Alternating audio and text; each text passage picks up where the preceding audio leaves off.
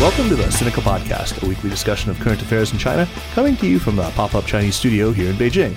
I'm Kaiser Kuo, joined as I am most weeks by Jeremy Goldkorn, the man behind danwei.com. How are you, Jeremy? I'm doing very well indeed, Kaiser. How things in Tennessee? Fabulous. Yeah, as they ought to be. And also joined, of course, by David Moser, Academic Director of the CET program in Beijing. How are you, David? Very good, thank you.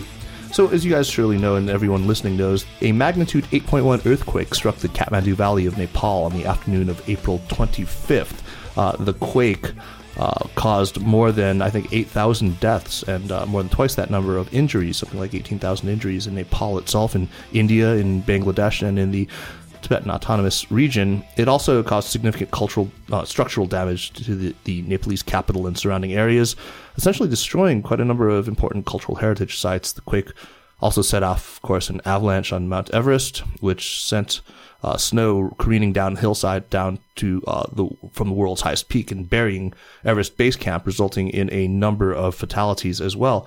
And just yesterday, on May 12th, there was another earthquake in Kathmandu Valley, the latest earthquake, which destroyed, any sense of calm that might have been restored in the wake of the April 25th earthquake, was reported by the USGS, the U.S. Geological Survey, at 7.4, 7.5, I think.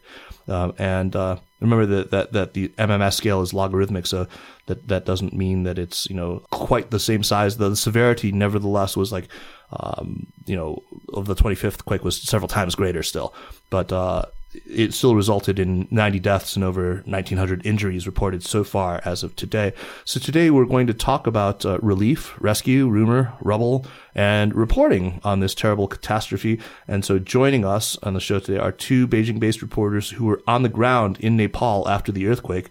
Julie Makinen is a correspondent for the Los Angeles Times Beijing Bureau, and she flew to Kathmandu Sunday the 26th. Welcome to Sinica, Julie. It's great to have you on, and you're very overdue for a visit with us. Thanks, Kaiser. Great to be here.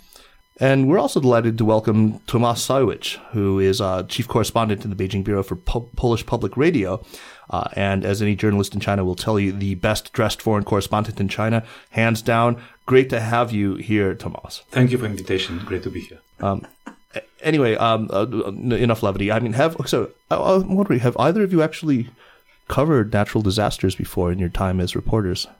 The last big natural disaster I covered was the Japan tsunami in 2011. Right, the triple disaster. Right. Wow, that was 2011, right? That was February, March 2011. Is that right? 4 years ago, March. Wow. I was before in Sichuan earthquake, but not right after. I was week after the. That was May of 2008. Right. Nepal, is that ordinarily part of your beat, Julie? It is not. It's normally the responsibility of the LA Times India bureau chief, but he was in the U.S., I believe, for his bachelor party. So I was drafted suddenly into service and was glad to have the experience, actually. So, so aid, whether it was catastrophe relief provided by the government to the afflicted nation or international aid efforts, they both they all come under quite a bit of scrutiny, but it's not always evenly applied. In Nepal, there was a lot of Twitter-based backlash against, for example, early coverage by the Indian media.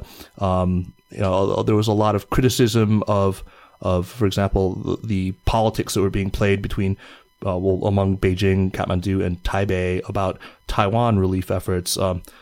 There was a lot of controversy over specifically. Perhaps, Kaiser, you should mention what happened. That the Taiwanese rescue search teams were not allowed to. That's right. All right. Let's start with that. What was the deal there? I've heard. Beijing, of course, denied that they had any actual input in this. Did you look into this issue at all, either of you?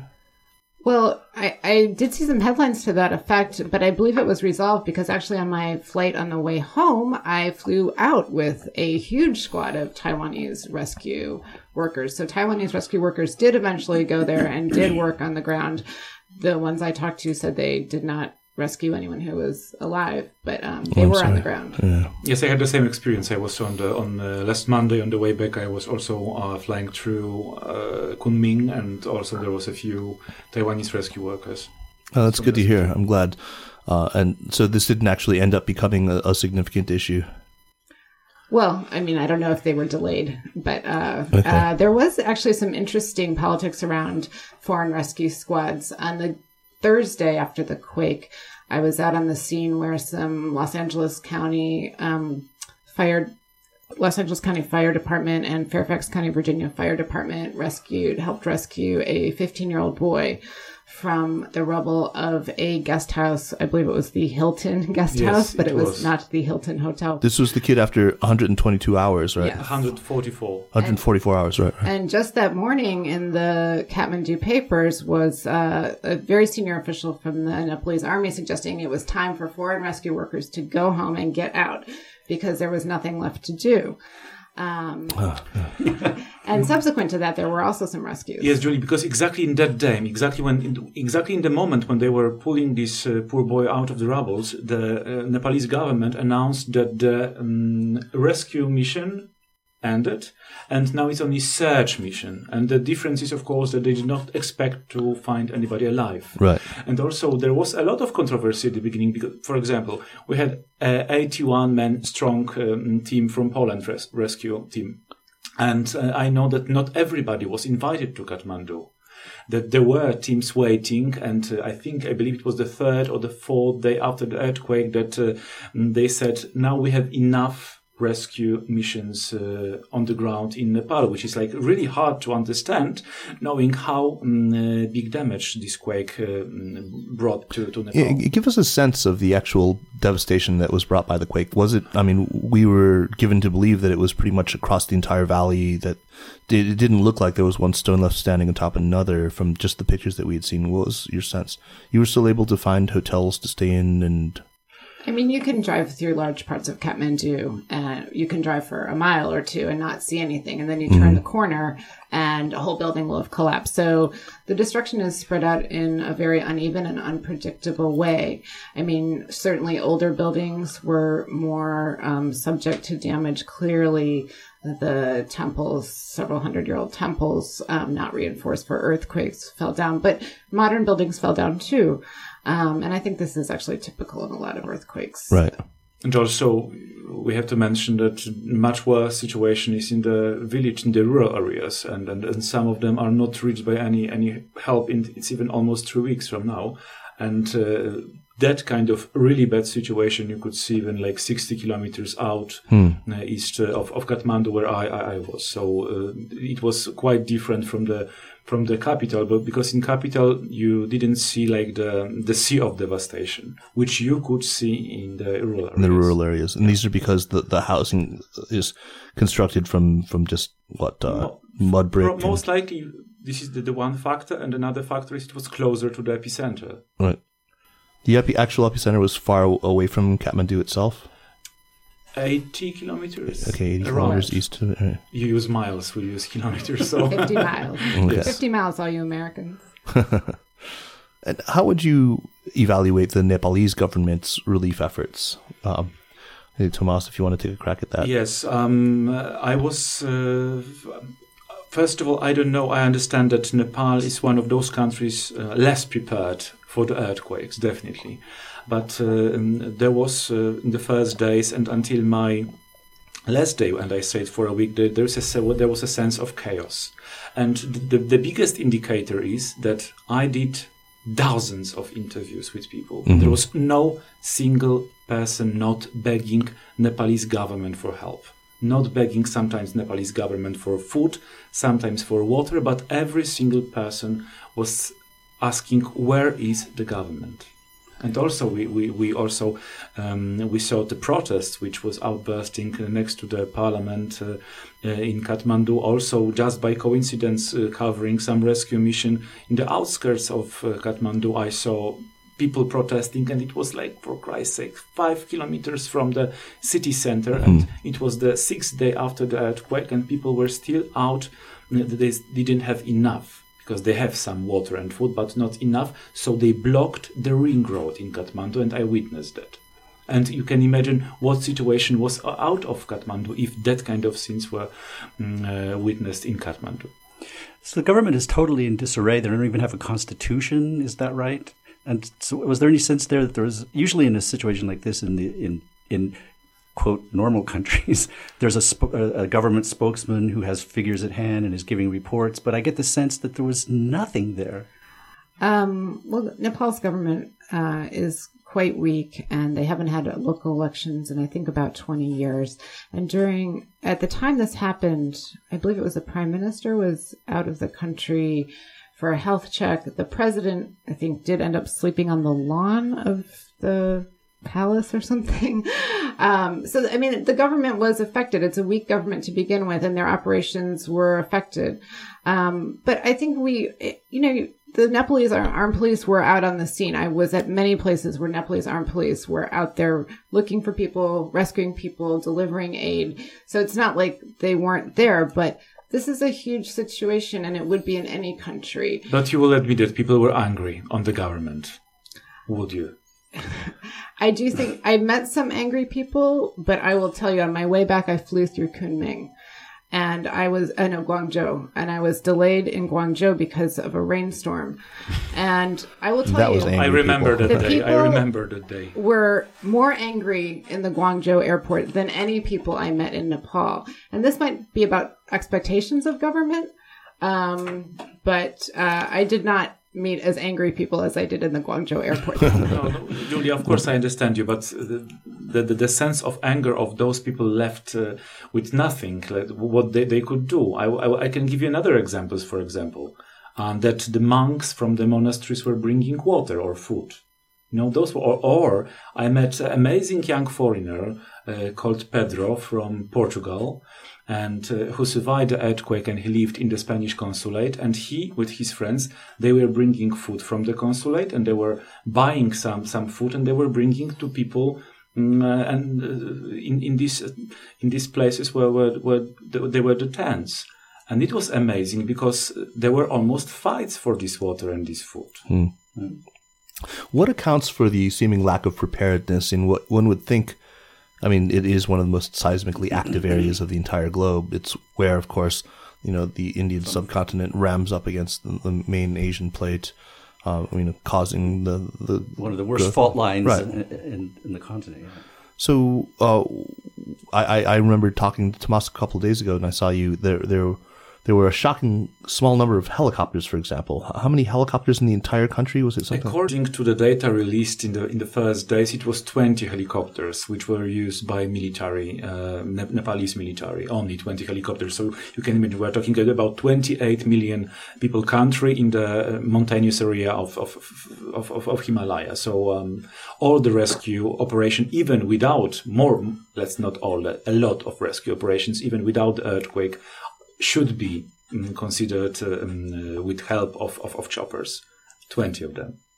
Jeremy, when you were watching in 2008 the coverage of the earthquake in Sichuan, how do you think that that stacked up against what you saw in Nepal? The international coverage of it. Sure. Well, I mean, not the coverage itself, but I mean the performance of the respective states.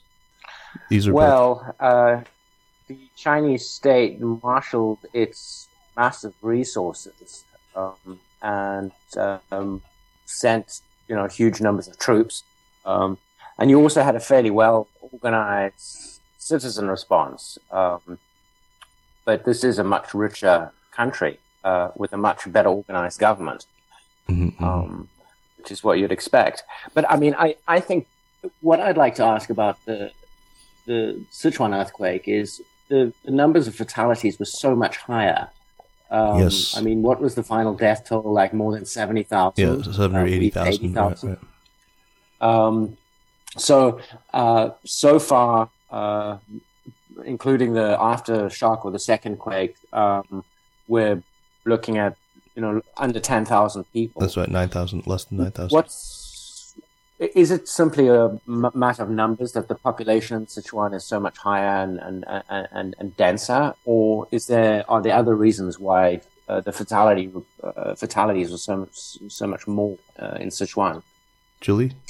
Well, I think the timing was actually in a way fortuitous. It was midday on a Saturday, so students were not in school buildings. People were farmers were out in the fields. People were not inside in large respects. So in that sense, it was fortunate timing if something like this does have to occur, that, a lot of people were not indoors. Right. That probably does have to lot. I mean, I remember when I felt the quake in Beijing here even, and I remember it was the middle of the afternoon. It was 2:30. Around 2:30. It was Monday. Right. It was on a weekday. I remember. There was some controversy over the ability of the Indian and Chinese governments to mobilize their militaries to evacuate Indian and Chinese nationals from Nepal. I didn't really follow this too closely. Could either of you fill me in on was that an issue at all? I know that I saw it sort of buzz up briefly. I haven't seen any Chinese national without help. I mean, I saw many nationals from European Union countries which were seeking for help on the third day and they were trying to get out, because it was a pretty chaotic situation in the airport. But I haven't noticed any Chinese groups. Have you, Julie? Well, when I was coming in on Sunday night, I was on a very empty China Eastern flight, and there was actually 2 flights going in from Kunming at the same time. At first, we flew almost all the way to Kathmandu, had to turn around and come back because the airport was suddenly closed. And when we were waiting to take off again in Kathmandu, we said to the ground crew, well, you've got a flight here with 10 people on it. You've got another flight there with 10 people. Why don't we all just get in the same plane and we can just take one plane? And the answer was, well, we need to fly both these planes there so we can get all the Chinese people out. Right. That makes sense. Yeah. I think it was pretty easy to organize exactly evacuation for Indians and Chinese citizens, because there's a lot of flights between Kathmandu and Guangzhou and Chengdu. There are twice. Kunming. So there was a lot of possibilities to evacuate those people, I think. When a few days ago, whenever it happened, I saw, on CCTV, you saw footage of the disaster relief crew getting into planes, going there wearing fairly distinctive clothing, obviously to represent China. I assume India did the same thing. I didn't see anything about that. But what was there a sense that you could see a Chinese presence, that there were Chinese rescue workers there, and that the local people could see a Chinese presence there? Because I know both India and China, this was a little bit of a soft power, if that's the right word for it, maybe, for this effort. So was there a Chinese presence there? For sure. I mean, I noticed it because I came in on a flight with some Chinese rescue workers. I noticed many other Chinese groups there. The Guangdong Lions Club was there, and a Shanghai Clean Water Lions group Club? was there. What's that? Oh yes, I remember them from the earthquake. Like Rotarians, things like that. I know what the American Lions Club is. I don't know the Shandong. The Same Guangdong thing. Lions Club. It's part of the same. Oh, okay. It's globalization, David. Get with it. Chinese Red Cross was there, and a number of other Chinese groups, and they all had very prominent flags and banners and everything. But, the thing I think was quite salient was out in the middle of Kathmandu, there's a big kind of clearing, sort of a public park, and some tents were set up there. And the Indians had brought some tents, and the Chinese had brought some tents. And the Chinese tents were blue with big, Chinese flags on them. And I have to say, if you're ever in a disaster zone and you're trying to get a tent, get a Chinese tent, because they were nice tents. They were quilted. Noted. They had screens. They had zippers for the screens. They looked like a house, like a small houses. They were like the bomb. They were the best tents, and people in them were very happy. But also, exactly, you could recognize relief exactly from the tents, because Indians, they were a lot of colors of the Indian flag on them. Let's talk a little bit about Nepal and the Chinese mind. Nepal is a very popular tourist destination. You were saying that there are daily flights, and twice daily from Chengdu. There are flights from Kunming. There are flights from Guangzhou. What does Nepal represent, and why were people so stirred to action, particularly with this? Culturally, obviously, birthplace of the Gautama Buddha. I think exactly that people are looking for. I'm not sure about it, but as I was talking for the shop with the shop owners, and they were asking where you're from, I said I am from China. So of course there was this bargaining issue popping out, but mostly people were saying that yes, the Chinese tourists are going to visit the temples. I went to amazing store of Buddhist artist making this religious art, and he said Chinese are my only and the best customers. So they are buying all these tankas and they are bringing this to China. So I think this is big part of. I think that Chinese tourists are less likely going climbing to Mount Everest but I might be wrong, or going for trekking, like for example Israelis. David, do you have anything to talk about? I mean, I'm sure you've met a lot of young people who I know that in recent years I've seen quite an interest in sort of all things high Himalayan.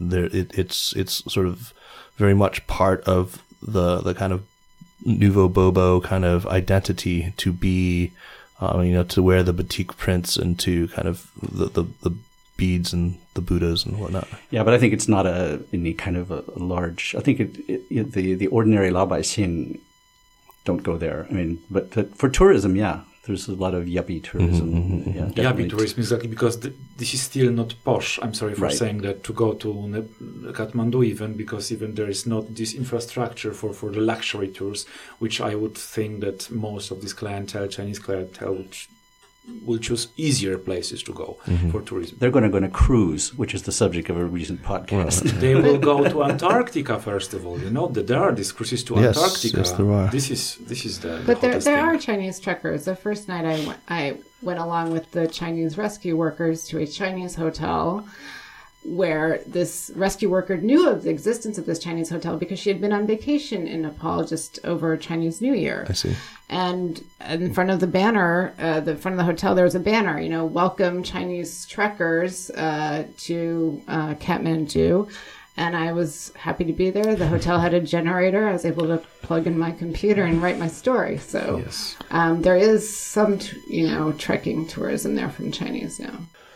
I do want to say, though, that I think Chinese, influence in Nepal is growing, and they're trying to grow it in a government-to-government level. I mean, in the hotels, you can get China Daily, even in the middle of the earth, right after the earthquake. China Daily was being published there. Thank God.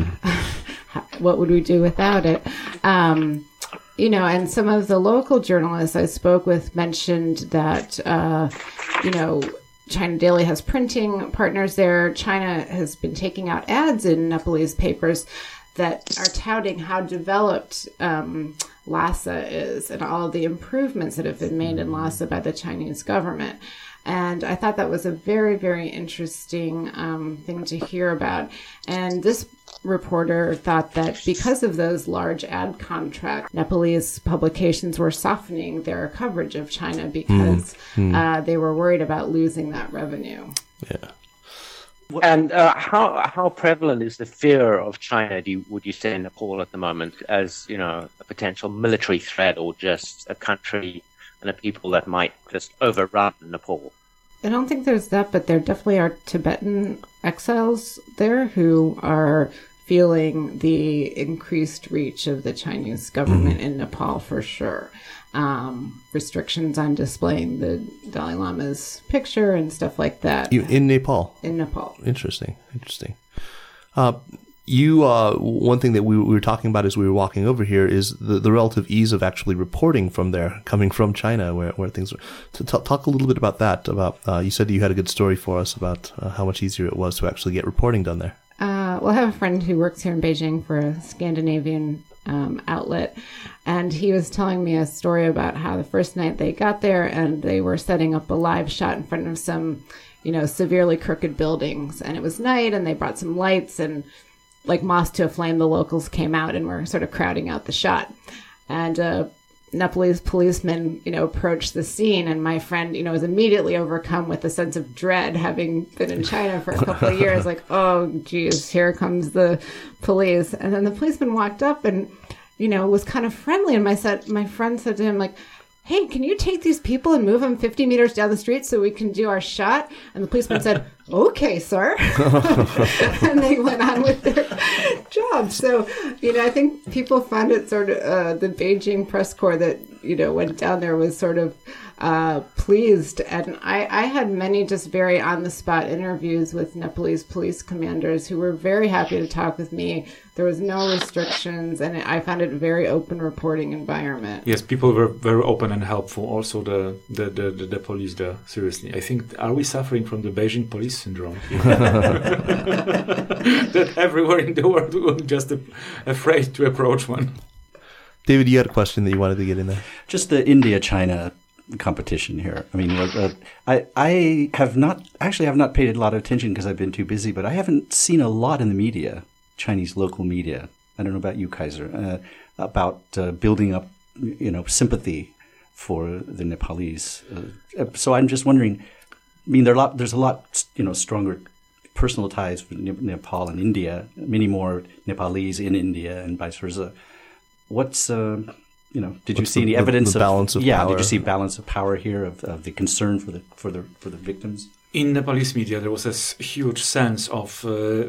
I remembered even the headline that two giants are helping Nepal, right? And it was of course about India and China. And yes, you can imagine after the first days after that kind of disaster, it was only the gratitude and just mentioning how much more help. Those both countries are shipping to Nepal, but obviously there is a competition, and Nepal is the competition field for China and for Nepal, but at this stage you didn't see with the rescue missions. I mean, maybe one sign that Chinese were not allowed to bring helicopters, and Indians they were. They were not Chinese helicopters, but they were. Indian helicopters, but this is my own observation. Okay. Interesting. I saw two figures stuck out when reading some articles about it. They said they had an urgent need for something like $350 million for the immediate disaster relief, and then maybe for long term, many billions. But $350 million is nothing. Right. Nothing. It's That's striking. I mean, Nepal's GDP is about $20 billion. It's Oh, lower good God. than all 50 U.S. states. It is a very, very poor country. Yes, it's a very extremely poor country. Yeah. Mm-hmm. Tomas, how did you feel about the overall tenor of media coverage of this? I know that we talked earlier, and you had some misgivings about some of the way the coverage that you'd seen. I have very personal moments in Nepal, and with some of them I cannot get through. Even that's why I'm going back to Nepal to more understand what happened there. Because when I was the third day after the earthquake struck to Nepal, and all of us were overwhelmed of this footage, and people are begging for help. There is no water, no food. And suddenly I landed in Kathmandu. I went to my hotel, and there was 2 liters of complimentary water. It was not 5-star hotel, I want to mention. It was just regular hotel. In the morning, when it was the third day, in the breakfast, there was 20 stations of food for the breakfast buffet. Afterwards, we went with the rescue team to see people in need. And those people were really begging for help, for food, for water. But if you will go 200 meters farther, there was supermarkets open full of water and food. There was bakery opens on the third day. And for me, it was really hard to understand why it's happening. Julie, what's your feeling about it? Did you see any of this incredible disparity that?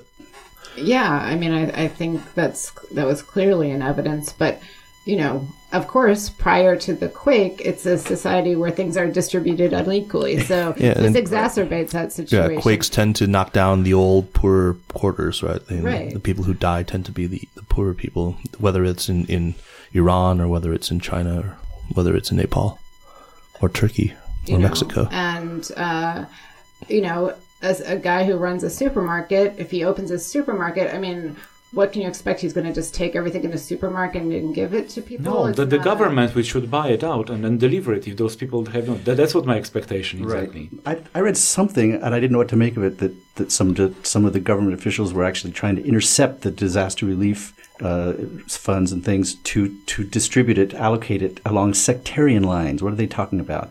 Does that make sense? What is sectarian in Yeah, this what does that context mean? mean? Well, I heard only about the Prime Minister Fund, and I remember that there was a story. It was around a week after the earthquake struck that Prime Minister was appealing that all the funds has to go through Prime Minister Fund. I don't know, Julie, if you have something to follow. Yeah, my understanding was that if you had established a bank account at a Nepali bank to receive donations for earthquake victims, the government was going to appropriate those funds and distribute them through the government, ostensibly because this would ensure transparency.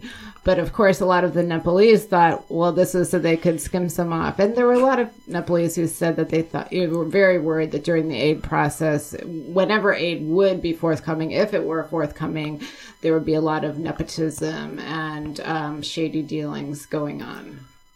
And Tomas, you're planning on going back to Nepal actually and spending 2 or 3 weeks there. Is that right? You're leaving on Monday, right? Yes, I'm leaving on Monday. I was very much touched by this whole situation, and especially seriously, it's all those cultural heritage which disappear. It's unbelievable to. I want to understand more what's going on in Nepal, because for example, one of my new Nepalese friends, after the second stroke, earthquake, or big aftershock, whatever we'll call it, wrote on his Facebook yesterday. He wrote, "I hope that quakes will bring revolution, and I want to understand why." Is he a Maoist? No, On Facebook? definitely not. Okay. Definitely not. There's still Maoists there, right? There are. They are. I know that you have a hard stop in about 10 minutes, so why don't we move now to recommendations, since there are 5 of us and we all like to get one in. And as is our tradition, let's begin with Jeremy. What do you have for us this week?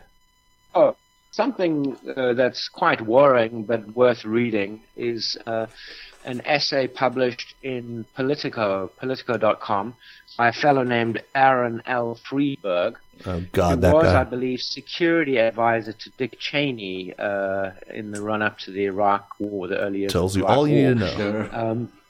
And his essay is called "The Sleeper Issue of 2016 is China." Why are we so worried about the Islamic State when Beijing is a real challenge?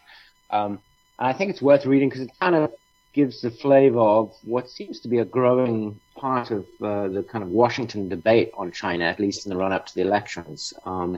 And it's worth understanding what they're thinking.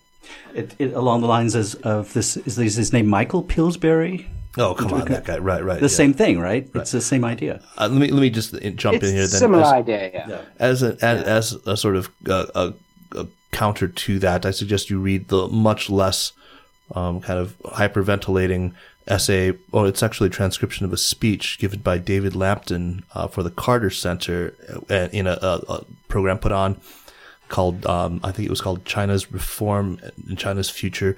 It was in Shanghai, done by the Shanghai Academy of Social Sciences and the Carter Center. It's a very, it talks about the U.S.-China relationship reaching a tipping point, and it is also a very sober look at the state of U.S.-China relations, which certainly are not particularly sunny, despite sunny lands and despite other shirt sleeve summits and things like that. But let's I think that's a much more reasonable and well thought through. Well, David Kaiser, Lampton. yes, but don't mistake my saying you should read it for saying that it's right. Okay. And in fact, if you read David Lampton's essay, I think it's called "A Tipping Point in U.S.-China Relations is Upon Us." I mean, his precise point is that you have people like Aaron Friedberg who are becoming more and more powerful voices. That's So I think you should find out what those people are thinking. Shouldn't Sure. shut yourself off from it. Right. Okay, David, what about you? What do you got for us? Real quickly, we have talked in this podcast about the lack of press and the lack of foreign interest in in Chinese intellectual elites of the non-dissident type, of the academic and pro-government type. There's a book that may rectify that gap, or that's the word? Do you rectify a gap, or fill a gap, or Bridge a gap. what do you bridge a gap? Yeah, called China's Futures. PRC Elites Debate Economics, Politics, and Foreign Policy. Oy, serious. By Daniel Lynch.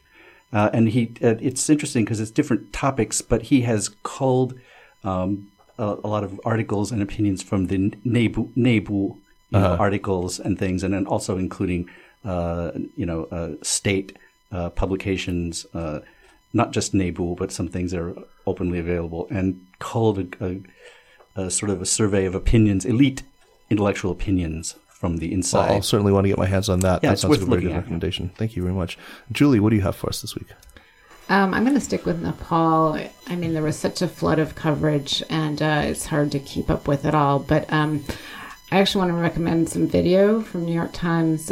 Jonah Kessel did some really beautiful video. Nice. One in particular was called Kathmandu Before and After the Quake. Right, I saw that. It was amazing. And if you didn't have time during all the news flood, I recommend going back. The cultural heritage loss in Nepal was really quite deep, and these are not just sort of museum type structures that we might think of, but living, breathing spaces.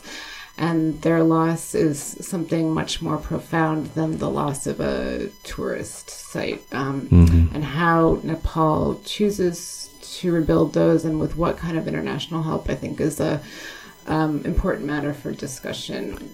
Indeed it is. Indeed. Yeah, Jonah Kessel, who has been on the show, he's just terrific. His work is consistently great. So I'd definitely give that a ringing second. Tomas, what do you have for us? Since I am the only Polish reporter in Beijing, and I guess I'm the first Polish one in the podcast. Yes, you are. Right? Yes. So this time recommendation not about China, but one of the greatest Polish reporters, Wojciech Tochman. He is a student of big Ryszard Kapuściński, which was one of the biggest reporters of 20th century. And Wojciech Tochman is a reporter specializing in genocides. He wrote books from Bosnia, from Rwanda, recently also about slums in Manila. But I would want to recommend Like Eating a Stone. It's translated into English, and this is about genocide in Bosnia. Okay. Like Eating a Stone. Like Eating a I'll Stone. definitely check that out. And then I just want to cap off. I did give that Lambton recommendation, but what Julie said just made me remember that I ought to point people to New York Times Sinosphere blog has just written about something my company has done, which is launched something that we call See You Again Kathmandu, which is a project to crowdsource photos that have been taken of these UNESCO World Cultural Heritage sites to recreate them, at least digitally, so that people can see what they looked like in 3 dimensions. So you can actually do these. It's really quite. It's sort of like immersive view, like street view kind of. That's the same technology that we use for indoor spaces for mapping. So definitely check that out. You can also, if you have been to Kathmandu, if you have photography of the many UNESCO World Heritage sites, it's very easy. There's an English interface. You can upload your photos and be a part of this. So thank you very much, and Julie, it was great to have you on finally. Thanks. And we'll talk about a more cheery topic next time, hopefully. Tomas, it was great to have you. Thank you. And thanks for making the time. David, great to see you as always. Jeremy, good to hear from you, man. Hey, thanks, guys. Okay, we'll see you next week on the Sinica podcast. Take care.